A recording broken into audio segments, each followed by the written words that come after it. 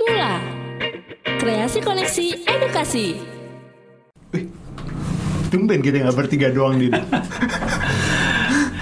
Baru sekali nih Live Makers ada tamu. Emang kita nggak ada hai apa gitu ya? Nggak ada. Oh nggak ada. Iya, kan abis itu intro. Oh gitu. Oke. Ntar Udin pikirin intronya apa.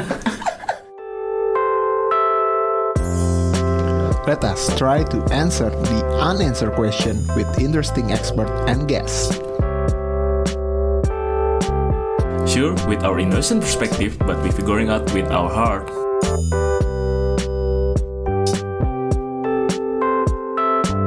And hopefully you can create and make impact to your life. Cause you are the life life makers.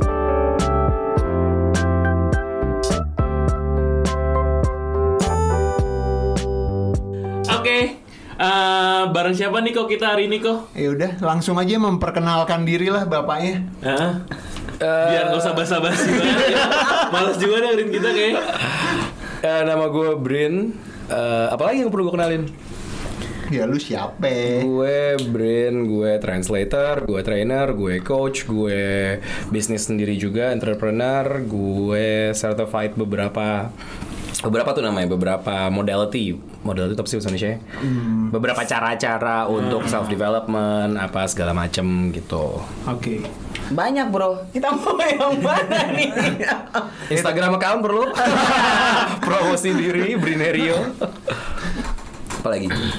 Ya sebenarnya nyambung sama apa yang kita omongin minggu lalu kan. Minggu lalu kan kita ngomongin tentang apa Mbak? Stres di pekerjaan. Iya. Jadi kalau misalnya kalian inget di akhir-akhir podcast gue bilang bakal ngedatengin salah satu tamu yang itu adalah salah satu mekanisme dalam menanggulangi stres. Iya. Begitu. Jadi kemarin kita udah bahas kita udah bahas tuh stres itu ada good stress, ada bad stress. Kita juga udah bahas penyebab-penyebabnya oleh Mbak Astrid. Ya intinya gue sama Marco berdua nanya doang lah sama Mbak Astrid. Jadi kita which Astrid yang stres? akhirnya Mbak Astrid yang stres kan di selesai podcast ditanya-tanya doang. Kayak gitu sih sebenarnya. Kita penasaran sih apa sih metode-metode yang kata Arko. Gue diceritain sedikit lah sama Arko, katanya lu punya satu hal yang seru untuk menanggulangi stres. Oh, dan satu lagi kemarin itu yang belum kita bahas adalah Mbak Astrid sempat mention kalau misalnya stres itu berhubungan erat sama tubuh kita, body. Jadi stres itu dapat menghasilkan trauma ke badan kita yang kita nggak sadarin. Kayak contohnya kan kemarin insomnia salah satunya ya Mbak ya. Nah itu sebenarnya fisik kan, bukan. Padahal yang kita tahu stres, orang-orang awam tahu stres itu hanya di pikiran. Yeah. Tapi padahal sebenarnya yang Mbak Astrid minggu lalu mention kalau stres itu bikin trauma di tubuh kita. Nah mungkin salah satu mekanisme ini itu ada relasinya sama si stres itu. Lanjutin dong Mbak. Jangan bengong. Bingung. Sama sekali. Gue bingung kan. Sama teman dengan bokeh gimana? Sama si stres itu. Iya sama mekanisme yang mau. Ya gitu langsung. Gue sambungin deh. Jadi bener tuh lo tadi ngomong bahwa stres itu di pikiran segala macam. Paling gampang stres itu awalnya pasti mulai dari triggernya. Triggernya stres tuh apa sih? Lo mau kerampokan kek, lo tabrakan kek, lo nggak bisa makan malam gitu. Nggak bisa makan malam, duit nggak ada, atau nggak putus sama pacar. Nah, batal nikah, curhat. Tapi intinya adalah dari stres itu, bener kata lo kok, bahwa abis itu ke pikiran. Tapi kalau lo perhatiin lagi di badan lo, dari pikiran itu juga akhirnya pikiran di kepala lah ya, itu akhirnya turun ke perasaan, di emosi lo, di hati. Nah, tapi biasanya orang mikir cuma sampai situ aja. Oh, stres tuh ada di pikiran gue dan gue ngerasa stres apa segala macam, depresi lah apa segala. Tapi yang jarang orang perhatiin adalah ngaruh ke badan. Nah, kalau lo tadi pertanyaannya gimana nyambunginnya? sebenarnya kayak tiap kali lo ada stres, mau itu yang short term atau yang long term. Long term tuh misalnya kalau lo carry terus-terusan ya lo stres terus-terusan kan.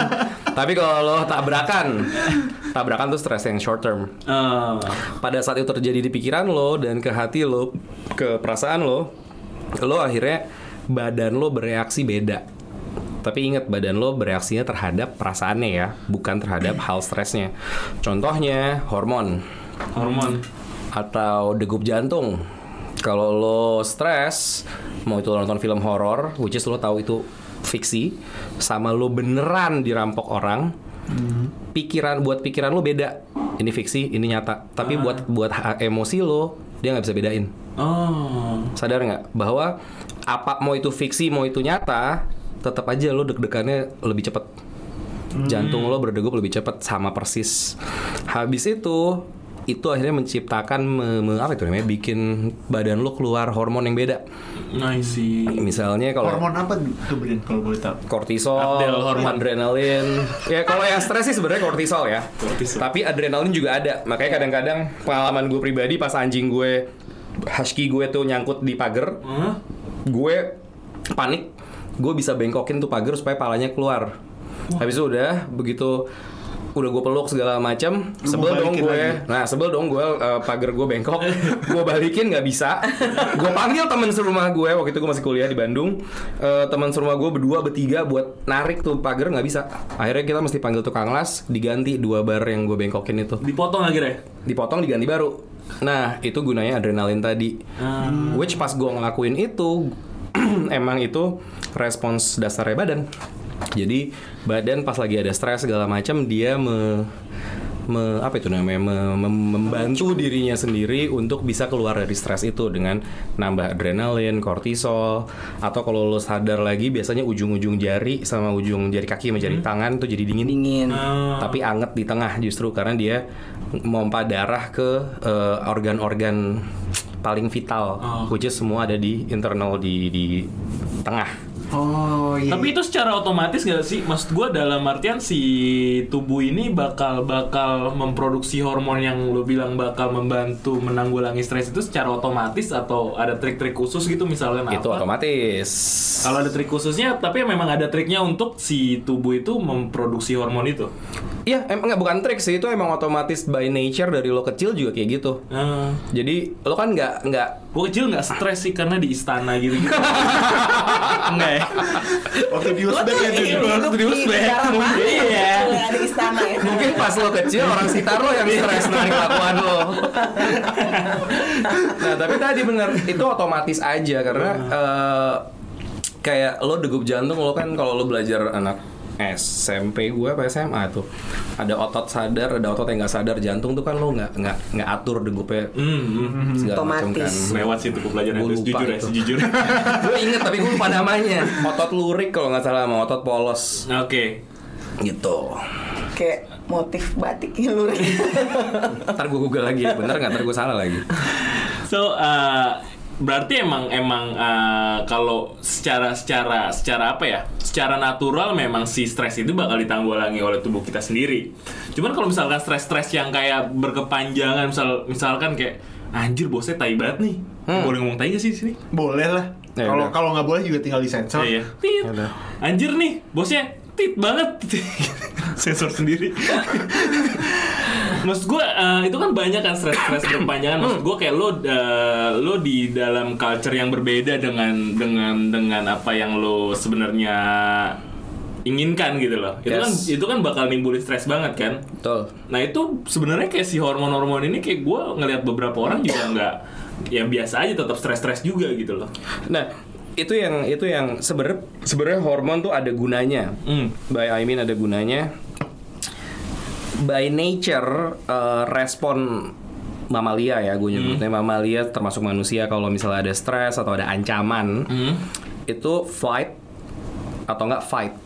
Flight itu kabur atau berantem. Oke. Jadi kalau satu lagi sih. Apa? Freeze. Itu nanti gue bahasnya. Itu. Jadi di sini Arko dong yang ngerti, gue ngerti. Jadi flight sama fight itu Dia akan tadi yang gue bilang ada kortisol, ada adrenalin, itu akan berguna kalau misalnya lo bisa either dari zaman dulu lawan dinosaurus atau macan deh kalau zaman sekarang, atau bos lo tadi lo bilang kan, bos lo tai nih. Either lo keluar nih semua hormon-hormon itu yang akan ngebantu lo kalau lo ngajak berantem si sumber stresnya. Mungkin kalau maling bisa lo ajak berantem, tapi kalau bos enggak kan. Nah habis itu santet atau kabur lari. Nah santet nggak butuh sih makanya.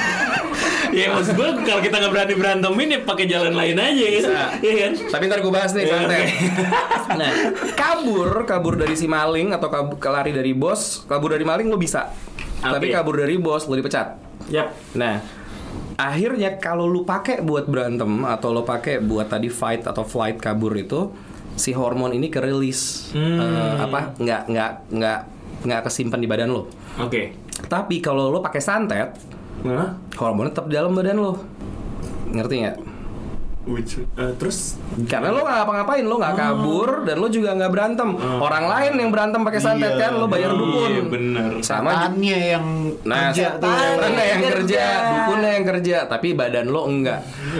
Nah sama kayak kalau lo tadi di kantor, kalau di maling lo bisa ajak berantem atau nggak lo kabur, tapi kalau di kantor lo ajak berantem lo masuk penjara, lo kabur lo dipecat. Jadi akhirnya lo diem aja atau lo kerja aja segala macam, itu akhirnya semua hormonnya tetap ada di badan. Nah, tiap-tiap badan itu unik. Ada orang yang kalau stres itu di daerah tengkuk sini nih belakang kepala jadi sakit, berat, nyut-nyutan. Leher bagian belakang ya. Leher bagian kolesterol. Ya kayak kolesterol. Ada juga yang lo berasa kayak ada alkohol keluar dari. Aduh, nggak pernah minum alkohol saya. Nggak, keluar dari perut lo, keluar asam. Bukan, ngerti ya? Bukan lo minum. Habis itu ada juga yang back pain, tuh lumayan sering. Atau yang tadi Astrid contohin dari seminggu lalu, insomnia, susah tidur, segala macem. Nah, itu yang akhirnya salah satu beberapa hal yang mungkin terjadi kalau misalnya hormon-hormon tadi tetap ada di badan lo. Kalau nyumpain termasuk flight gitu. Maksud gue kayak bisa jadi. Kalau pernah begitu jauh, bangsat lo, tai lo semua. Sampai berapa jam mungkin sumpahin lo gendut gitu. Aduh, bos gue kayak gendutnya gara-gara disumpahin, bre. Sumpah. Dia gaya hidupnya sehat, makanannya kejaga, olahraga, itu gendutnya disumpahin. Jangan gue juga gue udah vegetarian. Tapi tetap gendut. Iya makanya. Jangan lo disumpahin gendut lo. Iya. Anak bola lo baik-baikin lah, kerjanya lo disumpahin gendut. Nah itu termasuk, maksud gue kayak ketika misalkan kita bergunjing ataupun ngata-ngatain di belakang bos lah, let's say, itu tuh masuk fight nggak sih? Setahu gue sih enggak ya. Maksudnya lo bandingin antara lari dari macan atau ngelawan macan sama ngegosip Starbucks sama ngomongin macan agak beda jauh ya. Iya sih. Itu macan tuh orangnya gitu banget ya. Anjing tuh macan galak banget main gini. Kalau kayak gitu doang ya. Tuh macan sarapannya biawak ya. Galak banget. Kalau zaman dulu itu selamat dari macan, oke lah. Itu bisa sama. Tapi kalau kagak mungkin beda ya. Oke. Jadi ya sedikit banyak Pak. Ayo dong nanya, kok gue kayak pertanyaan gue bodoh banget maksudnya. Enggak apa-apa dia. Tenang, pertanyaan lo bodoh asal jawaban gue pinter masuk akal. Iya. Itu poinnya. Oh, penting. Kenapa kita undang dia? Iya. Biar nggak kelihatan bodoh-bodoh. Mbak, kok nggak ngomong-ngomong sih dari tadi? Kan gue dengerin Brin ngomong. Jadi nyambung sama yang kemarin yang gue bilang bahwa ya emotion is energy in motion gitu. Jadi ya supposedly dia tuh ngalir gitu, supposedly dia tuh keluar. Nah, ada beberapa metode yang untuk ngelepasin si hormon-hormon yang muncul gara-gara stres itu tadi, yang sebenarnya kalau in normal circumstances kayak ke bos itu lo nggak bisa juga fight back gitu, tapi ada caranya untuk lo bisa ngerilis all the emotion, grudges yang ada, supaya akhirnya kalau gue ngelihatnya adalah supaya akhirnya nggak secara nggak sadar makan ke badan gitu.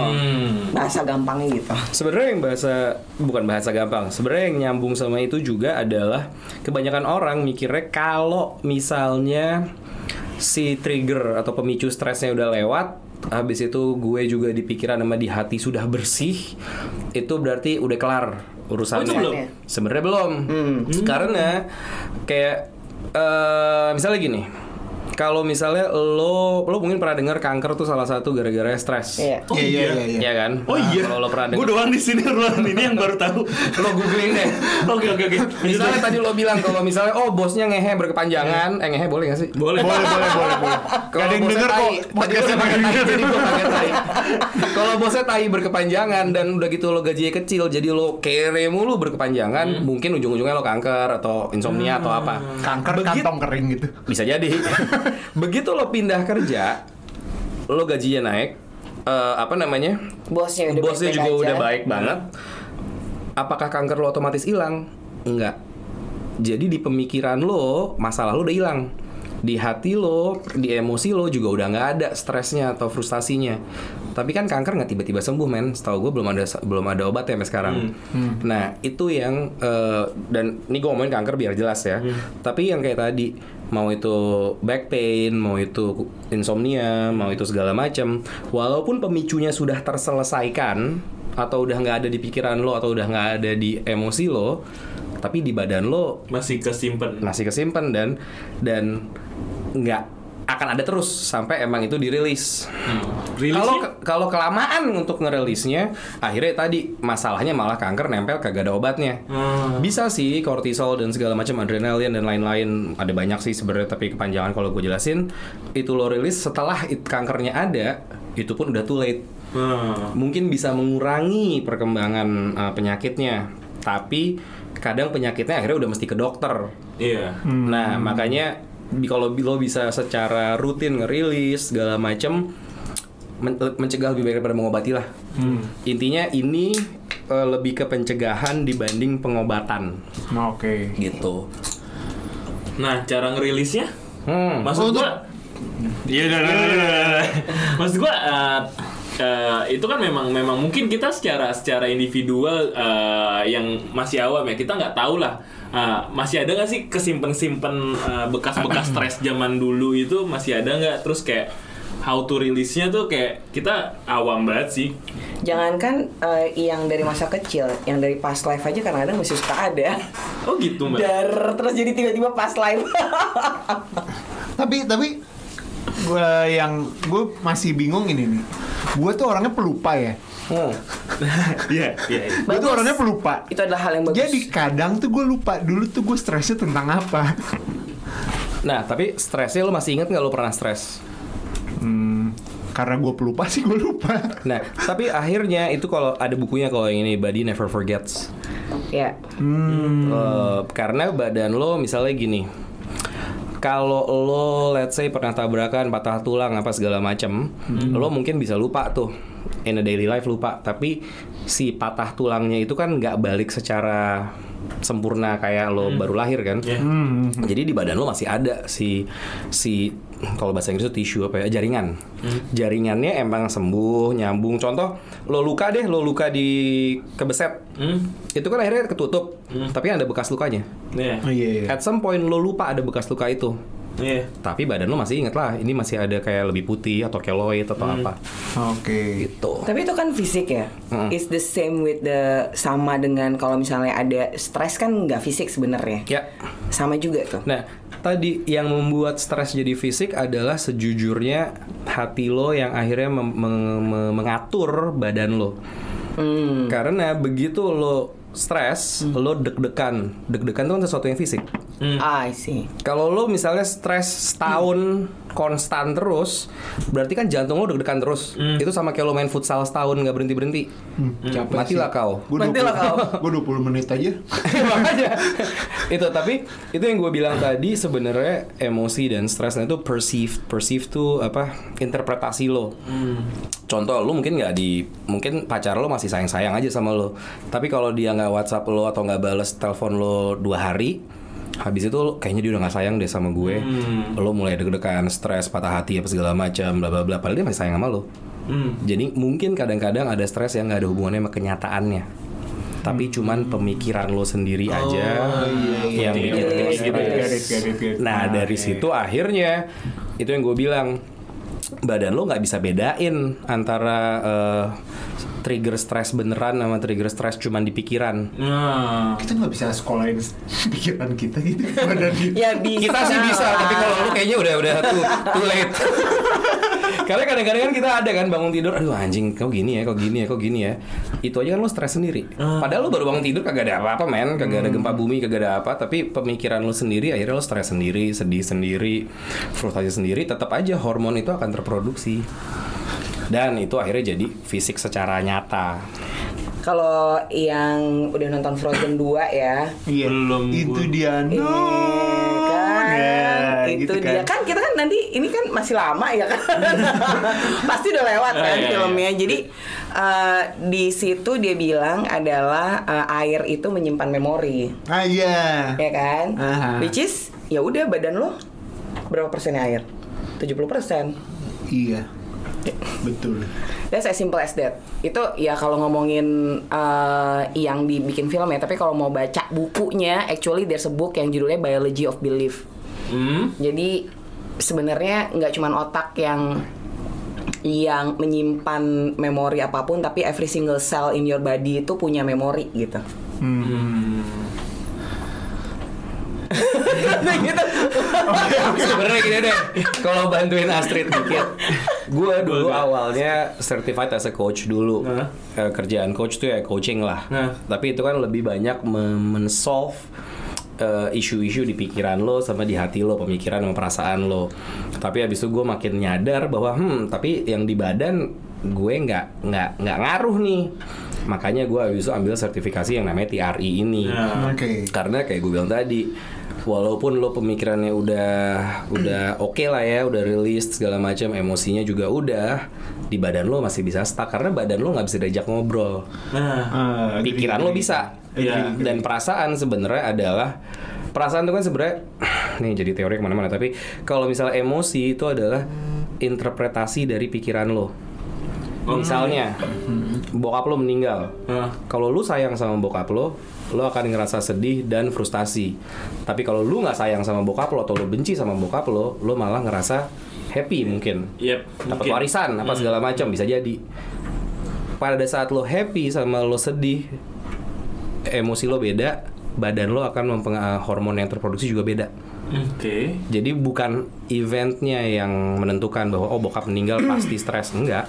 Pikiran lo, yang interpretasi pikiran lo terhadap kenyataan yang membuat emosi lo melakukan sesuatu. Nah, pikiran dan emosi itu yes, coaching segala macam, klien-klien gue bisa gue coaching untuk akhirnya keluar dari itu.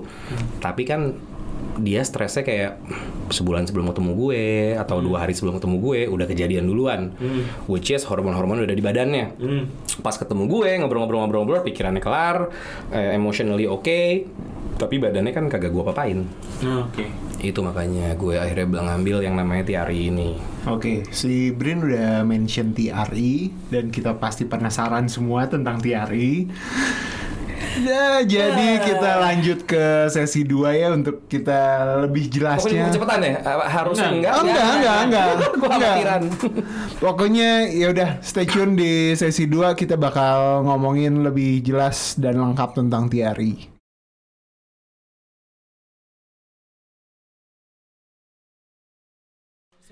Welcome to part 2. Tadi kita sampai mana kok? Iya, tadi si Brin sempat mention tentang TRI. Nah, apa itu TRI? Kita 20 menit pertama udah ngomongin tentang stres, balik lagi kayak episode sebelumnya, tapi lebih diperjelas sama Brin. Nah, si Brin ini datang ke sini, kita undang ke sini gara-gara dia katanya punya salah satu mekanisme untuk menanggulangi stres. Lewat TRI. TRI itu. TRI itu apa, Bri? Jadi TRI yang sepeda-sepeda. Enggak. Sepeda? Itu TRX. Nggak lucu ya? Nggak lucu. Udah nggak relate. TRI itu kayak pohon. Hah? Karena kalau TRII itu pohon. Nah itu kurang satu. Lumayan. Dikit lagi. Oke. Dihargai karena nggak langsung. Lucu juga nih. Nah, TRI kepanjangan sih tension atau trauma release exercise. Oke. Tension trauma tuh trauma release exercise. TTRI dong. Tension Atau sebenarnya mau pilih yang mana? TATRE. Tension atau Tapi sebenarnya itu kalau gampangnya adalah stress release exercise aja. Oke. Tapi yang gue bilang ini fokusnya ada di badan ya. Karena tadi kalau kerjaan gue yang lain ya coaching, training segala macam itu kan soal di pikiran sama di hati. Nggak soal badan kan. Suruh orang lari-lari di ruang training itu kan aneh. Kalau TRI ini adalah benar-benar soal fokusnya di badannya. Lo nggak perlu sharing apa masalah lo, apa trauma lo, karena kayak tadi Astrid bilang selnya yang inget. Karena kadang-kadang elonya pun belum inget. Misal lo bayi digendong sama nyokap lo tapi jatuh, elonya nggak inget, lo nggak bisa cerita apa-apa juga. Tapi impact stres ke badan lo kan ada dong. Yep. Nah itu tension release exercise adalah gimana ngerilis semua stres, tension, dan trauma dari badan lo. Karena trauma nih jangan ngomongin trauma yang wah ekstrim kayak diperkosa. Sebenarnya lo patah hati juga sebuah trauma gitu. Atau lo dibentak bos lo juga trauma. Atau lo ngejar deadline 2 malam nggak tidur nggak apa juga badan lo traumatized by that gitu. Tapi itu bentuknya berarti olahraga ya? Nah karena namanya exercise, banyak orang bilang olahraga. Bisa pertanyaannya adalah gue bisa kurus nggak? Nggak. Dia tahu banget inti pertanyaan gue. Jadi maksud gue ya sekalian gitu loh, sekalian stress release. Gue juga gak kurus ya. Sekalian aja gitu kan. Nah sebenarnya gini, gue revisi dikit yang Koko bilang tadi bahwa Koko atau Arko sih gue dipanggil di sini. Iya apa aja lah. Atau Koko. Nah bukan gue punya tekniknya. Tapi yang namanya TRI ini sebenarnya udah dimiliki oleh lo semua, termasuk yang denger di rumah, di kantor, di mobil, atau di manapun. Lo udah punya dalam badan lo. Karena pas lo lahir, mekanisme ini udah ada di badan lo. Kalau lo, jadi kelihatannya adalah nanti lo akan getar badan lo, atau bagian parts of badan lo akan getar, yang mana yang emang badan lo ngerasa perlu untuk ngerilis semua tadi tuh hormon, tekanan, tension, stres. Nah, kenapa gue bilang udah ada? Gue sebenarnya hanya mengingatkan badan lo bahwa cong, lo dulu bisa lo. Ngerti nggak? Kok gue ketawa ya? Cong-cong. Kayak lagi serius-serius terus kayak cong-cong. Lanjut. Sorry. Katanya selesai. Oh iya. Atau nyatnya agak kaget gue. Nyatnya lo kayak lo ngomong kayak gue, bukan ngomong ke elonya, tapi gue ngomong ke badan lo bahwa nyat lo tuh bisa lo ngerilis semua yang lo tahan selama ini. Ingat gak sih pas kecil dulu lo sering gemeteran? Nah isunya apa? Kalau misalnya anak kecil gemeteran, lo ngeliat anak kecil misalnya berantem atau ada stres atau apa, kaget atau apa, gemeteran, lo akan ngomong apa? Jangan gemeteran deh. Yes, jangan gemeteran. Atau enggak ayah ibunya, jangan, diam, berhenti, malu-maluin atau apapun. Cep. Ya, cep segala macam. Akhirnya lo jadi kebiasaan untuk nahan. Gemeteran tuh nggak bagus, malu apa segala macam. Nah, akhirnya lama-lama lo kebiasaan untuk nahan. Begitu lo kayak begitu, akhirnya badan lo nggak gemeteran, si tadi tuh segala hormon, tension, stres itu nggak keluar. Ya udah bertahun-tahun mengendap lah di situ, gitu. Makanya kadang-kadang lo ngelihat ada orang-orang yang apa dikit sensi segala macam, karena si badan, emosi sama pikiran tuh saling nyambung, saling men-trigger satu sama lain. Kalau tadi gue kan ngejelasin tentang pikiran nge-trigger emosi nge-trigger badan. Tapi badan lo juga kebalikannya. Ini sebenarnya sesi lain lagi, tapi badan lo secara, kalau lo mau berhenti nangis, paling gampang lo lebarin badan lo. Nih kalau enggak, ini bukan video sih, tapi kalau tangan lo tuh kayak ngelebarin sayap yang jauh banget ke belakang, dada lo kebuka, lo akan susah buat nangis. Oh gitu. Sementara kalau lo ketawa nggak bisa berhenti, lo kayak peluk diri lo sambil meringkuk, deketin dengkul lo ke dada lo dan peluk diri lo akan susah buat ketawa. Gitu. Terhenti. Karena dan habis itu kalau lu mau motong omongan orang, lo biasanya maju ke depan. Kalau lo mau lebih dengerin, lo taruh badan lo lebih belakang misalnya.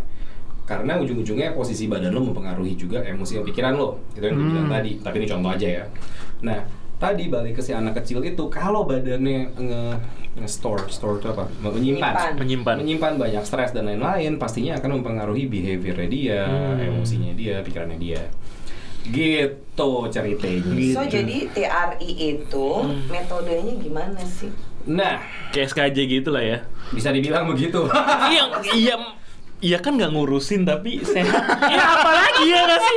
Mas gue perumpamaan yang paling gampang nggak ngurusin dan sehat ya SKJ gitu loh. Jantung sehat. Ini yang gue lurusin dulu soal TRI.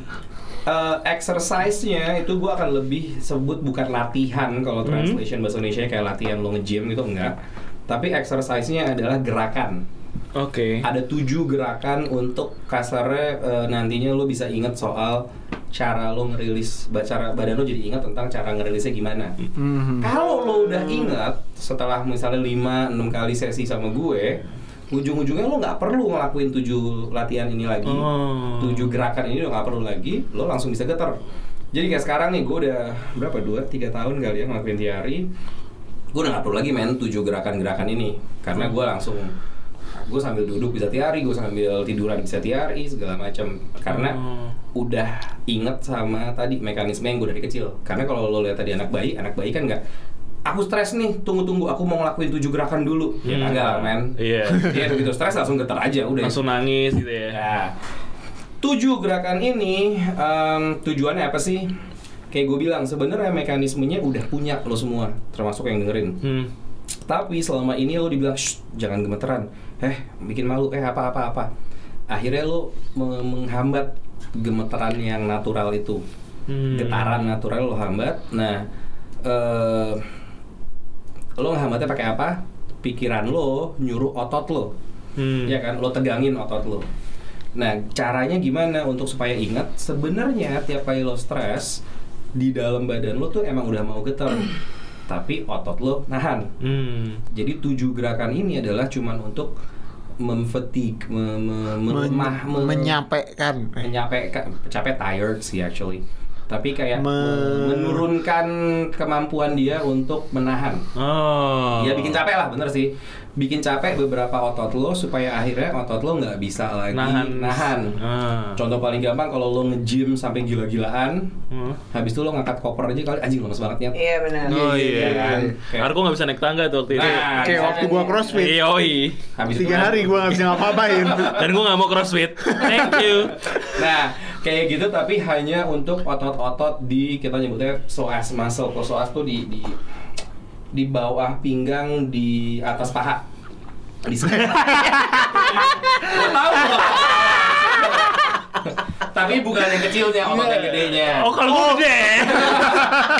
Kalau gue gede kebetulan. Iya, itu emang otot di situ kan emang agak gede-gede kan. Ini sebenarnya nyambung sama yang tadi gue bilang, kalau lo stres atau tegang segala macem, ujung-ujung jari, kalau bahasa Inggris sebutnya extremities, dingin, semua darah ke situ, ke tengah. Nah, jadi kita mulai TRI juga dari tengah. Jadi otot-otot di perut bagian bawah itu yang lo lemesin dulu atau lo bikin nggak bisa nahan, akhirnya akan getar sendiri tuh badannya. Dimulai dari bagian bawah. Nanti ujung-ujungnya 7 exercise ini fokusnya emang di perut ke bawah. Tapi ujung-ujungnya orang bisa shaking atau bisa getarnya sampai kepala, leher, rahang gitu. Nah, itu kalau badannya udah inget dan si pikirannya juga udah percaya sama badannya. Maksudnya, karena gini, ini nggak bisa diatur kayak kalau lo geterin tangan lo kayak getaran handphone, bisa kan? Bisa. Tapi kalau lo geterin otot paha lo, nggak bisa dong. Iya. Gimana cara lo geterin otot paha? Susah kan? Susah. Atau otot dada. Apalagi berat nih.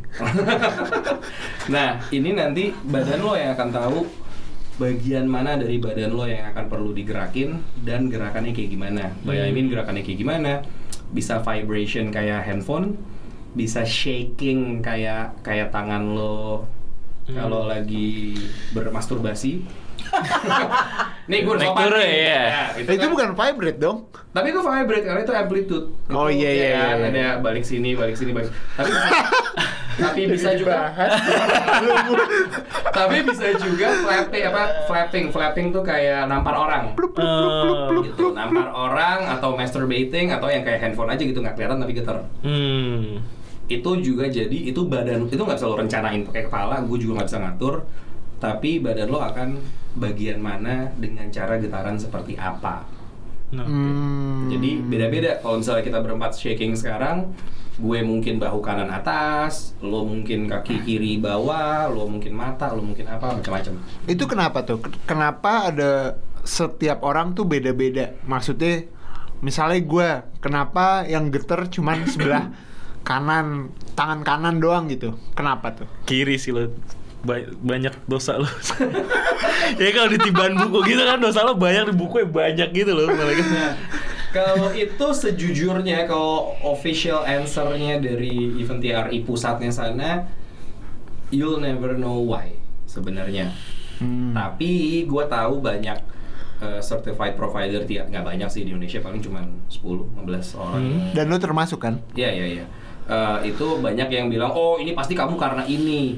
Kalau misalnya tangan kanan doang, tangan kiri enggak, oh kamu pasti sering masturbasi. Oh kalau tangan kiri doang, oh berarti kamu masturbasi tangan kiri. Ya gue nggak bisa juga ngomong kayak gitulah. Susah juga masturbasi tangan kiri ya. Kalau kidal gampang kan. Oh iya. Atau kalau kanan, oh berarti lo sering nge-type WhatsApp atau lo sering pakai mouse atau apapun. Itu menurut gue dan official answer-nya itu, tadi gue bilang official answer dari pusatnya di Amerika sana adalah ya provider aja sotoy. Karena lo nggak akan pernah tahu. Karena bisa jadi kayak gini. Misalnya kaki kanan lo getar. Terus gue bisa bilang, oh itu gara-gara lo kapan lo terakhir cedera kaki kanan? Oh 2 tahun lalu main futsal cedera. Oh pasti gara-gara itu. Bisa jadi kebalikannya. Kalau lo yang cedera kaki kiri, akhirnya beban lo akan paling banyak selama cedera melumpuh di kanan kan. Justru traumanya bukan karena cederanya, ankle kirinya keseleo, tapi karena sepanjang sebulan selama keseleo itu yang kanan yang kerja. Itu yang gue bilang sebenarnya sih it's a mystery juga gitu. Makanya TRI pun di Amerika masih di riset lagi segala macam karena tekniknya udah ketahuan, hasilnya udah ketahuan juga, tapi sambungannya tuh lagi di research lah di sana. Oke. Lo ada punya modul atau apanya nggak sih biar kalau yang pada denger nih, ada yang denger nggak sih kita? Ada yang grup WhatsApp gue denger. Oh ya.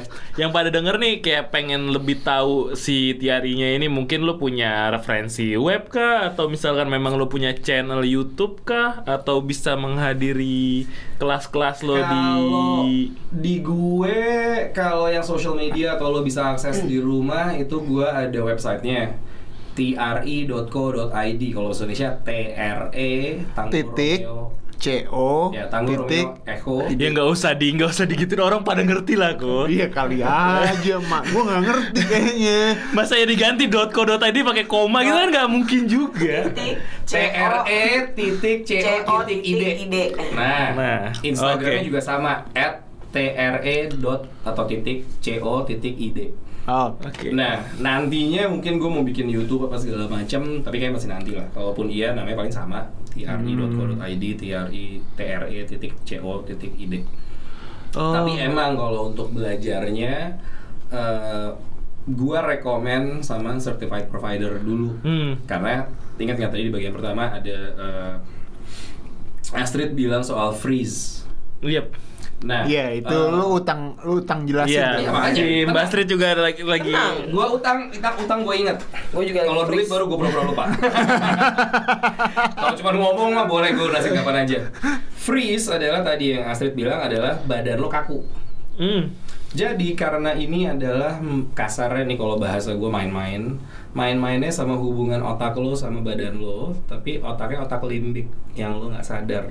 Neokortex kan lo sadar ya, ini cewek nggak paham ukuran ini cewek lo jangan aja kok gue tau lo berapa, seksnya apa enggak segala macam lo pikirin habis itu lo deketin. Itu neokortex. Tapi kalau limbik itu kayak kok gue nyambung ya sama nih orang ya, gue nggak bisa jelasin sih, tapi gue Itu namanya jodoh.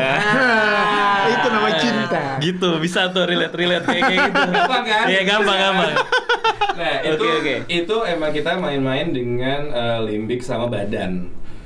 Jadi lo kan nggak bisa inget trauma badan lo apa.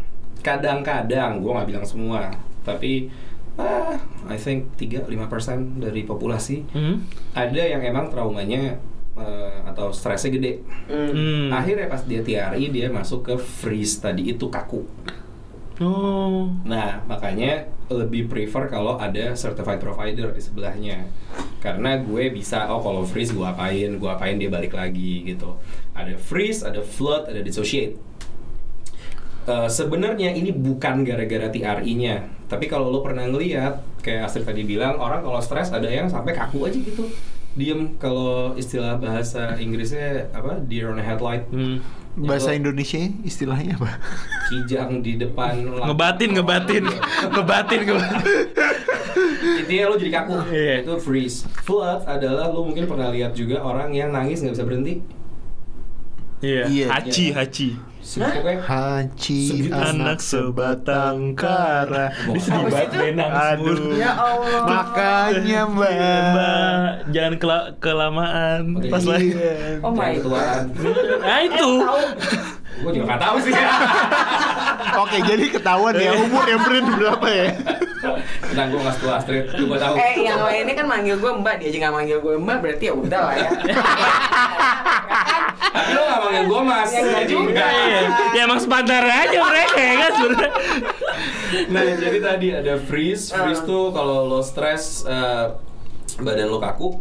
Kalau flood, begitu lo stres, habis itu badan lo nggak bisa berhenti aja, either nggak bisa berhenti getar atau nggak bisa berhenti nangis. Karena di TRI ini walaupun lo nggak ngejelasin dan lo nggak perlu mengingat-ingat apanya, kadang-kadang tuh ada orang yang kalau lagi TRI, kok gue ketawa ya Brin? Ya mungkin emang otot rahang, otot dada lo emang perlu ketawa rilisnya. Ada juga yang nangis. Gue gak ngerasa sedih sih Brin, tapi gue keluar air mata. Ya it's okay, karena banyak orang nahan tangisan. Iya kan? Dan lo tahan-tahan gak lo keluarin. Balik lagi itu trauma di tubuh lu yang lu nggak inget kan? Yes. Yeah. Jadi kadang-kadang lo akan ngelakuin hal-hal yang lo nggak tahu kenapa kok gue kayak gini. Tapi mungkin orangnya yang bisa, bukan provider yang bisa. Oh iya ya, gue sering sih di hidup gue emang nahan nangis. Karena tiap kali gue nangis, suami gue, istri gue bilang, kok lo nangis sih? Boys don't cry. Gitu misalnya. Atau ada yang ketawa.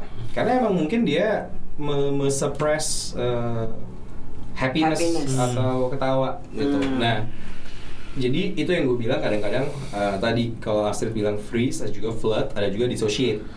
Dissociate itu adalah orang-orang yang kadang kalau stres jadi kayak nggak di situ aja. Nggak di situ tuh kesadarannya kayak hilang.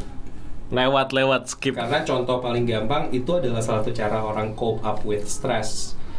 Ada beberapa orang yang kalau stres misalnya menggunakan zat-zat supaya dissociate. Narkoba, alkohol, itu kan sebenarnya lo stres tapi lo nggak mau mikirin supaya nggak mikirin stresnya mulu.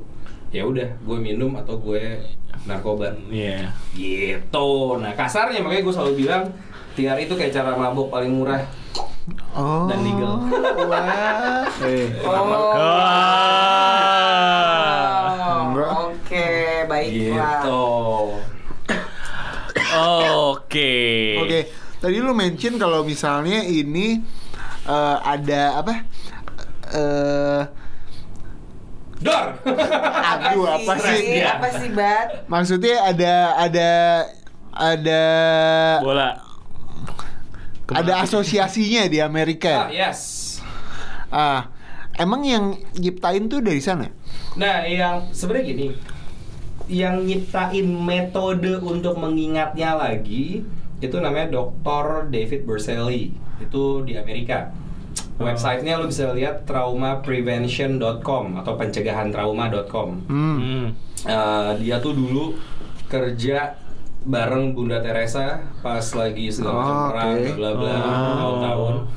Awalnya dia menyadari TRI adalah zaman perang, kalau nggak salah tuh dia pernah karena ada bom lagi mau dibom segala macam, dia masuk ke bunker bersama anak-anak sama orang-orang dewasa.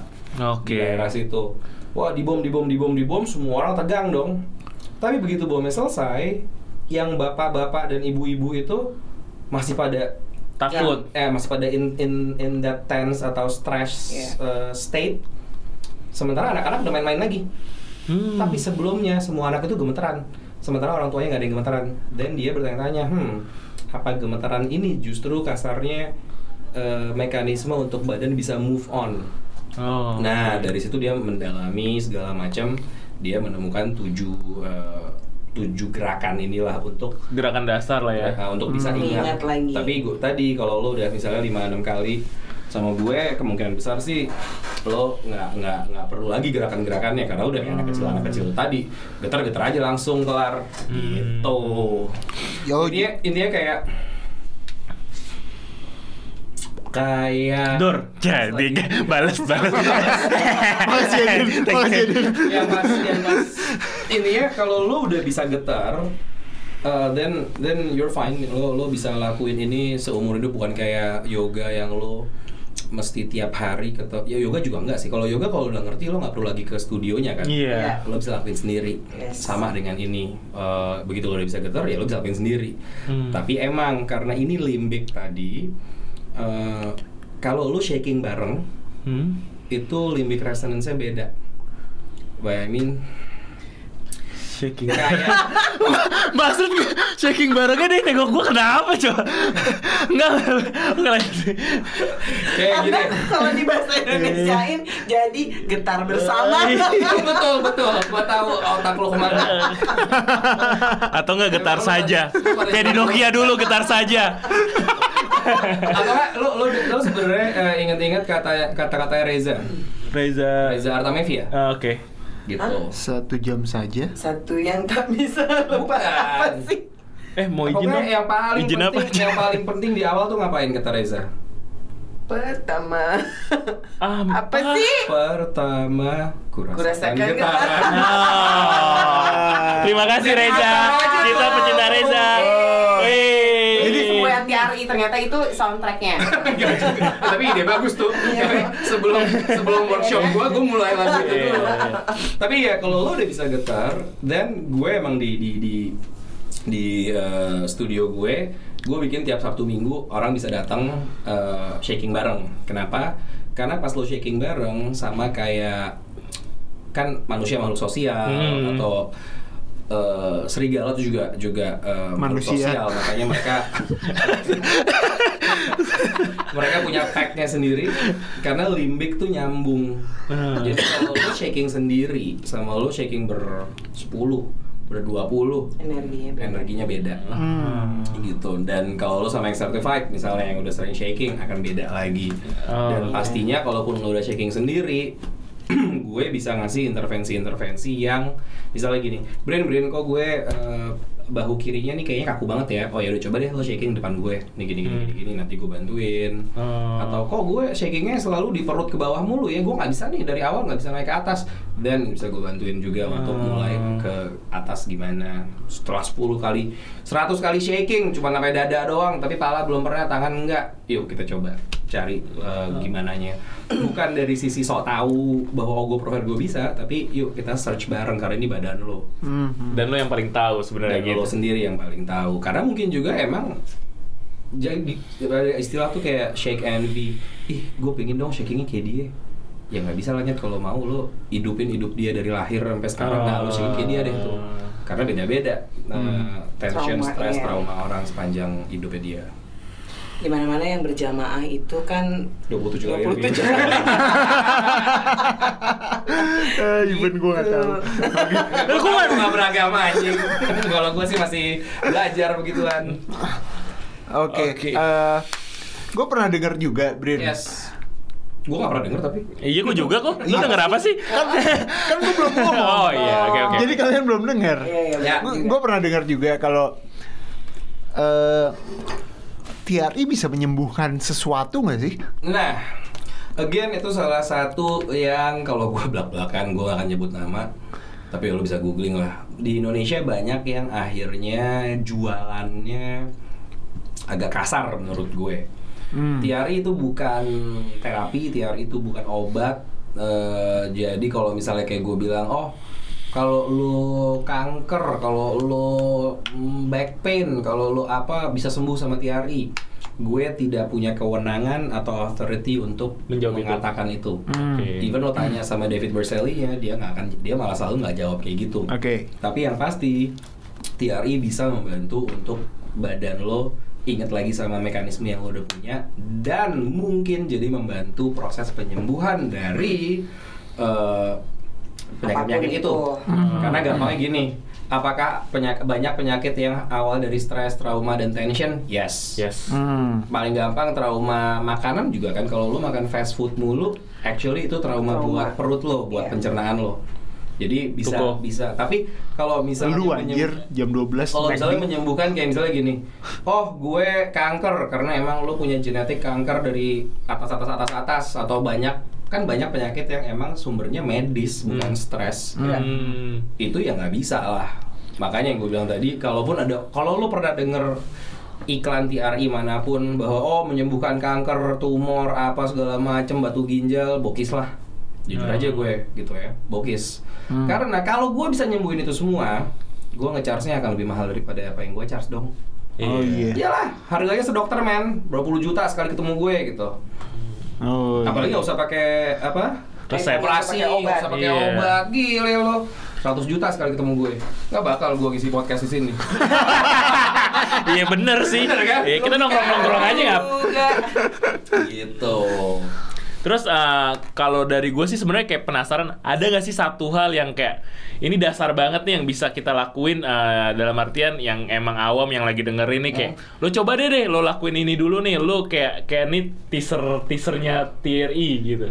Datanglah ke bisa sih datang ke tempat gue tadi Prapancaraya 12-13. Sekarang gue nggak tahu podcast saya ini tahun depan udah pindah kali gue. Tapi bisa datang ke studio gue atau cari di website. Tapi kalau lo mau nyoba iseng-iseng, mungkin gue nggak bisa bantuin lo iseng-iseng by voice. Tapi even di lo dewasa sekarang, mungkin ada saat-saat badan lo gemeteran tapi lo nggak tahu kenapa. Bukan kedinginan tapi ya.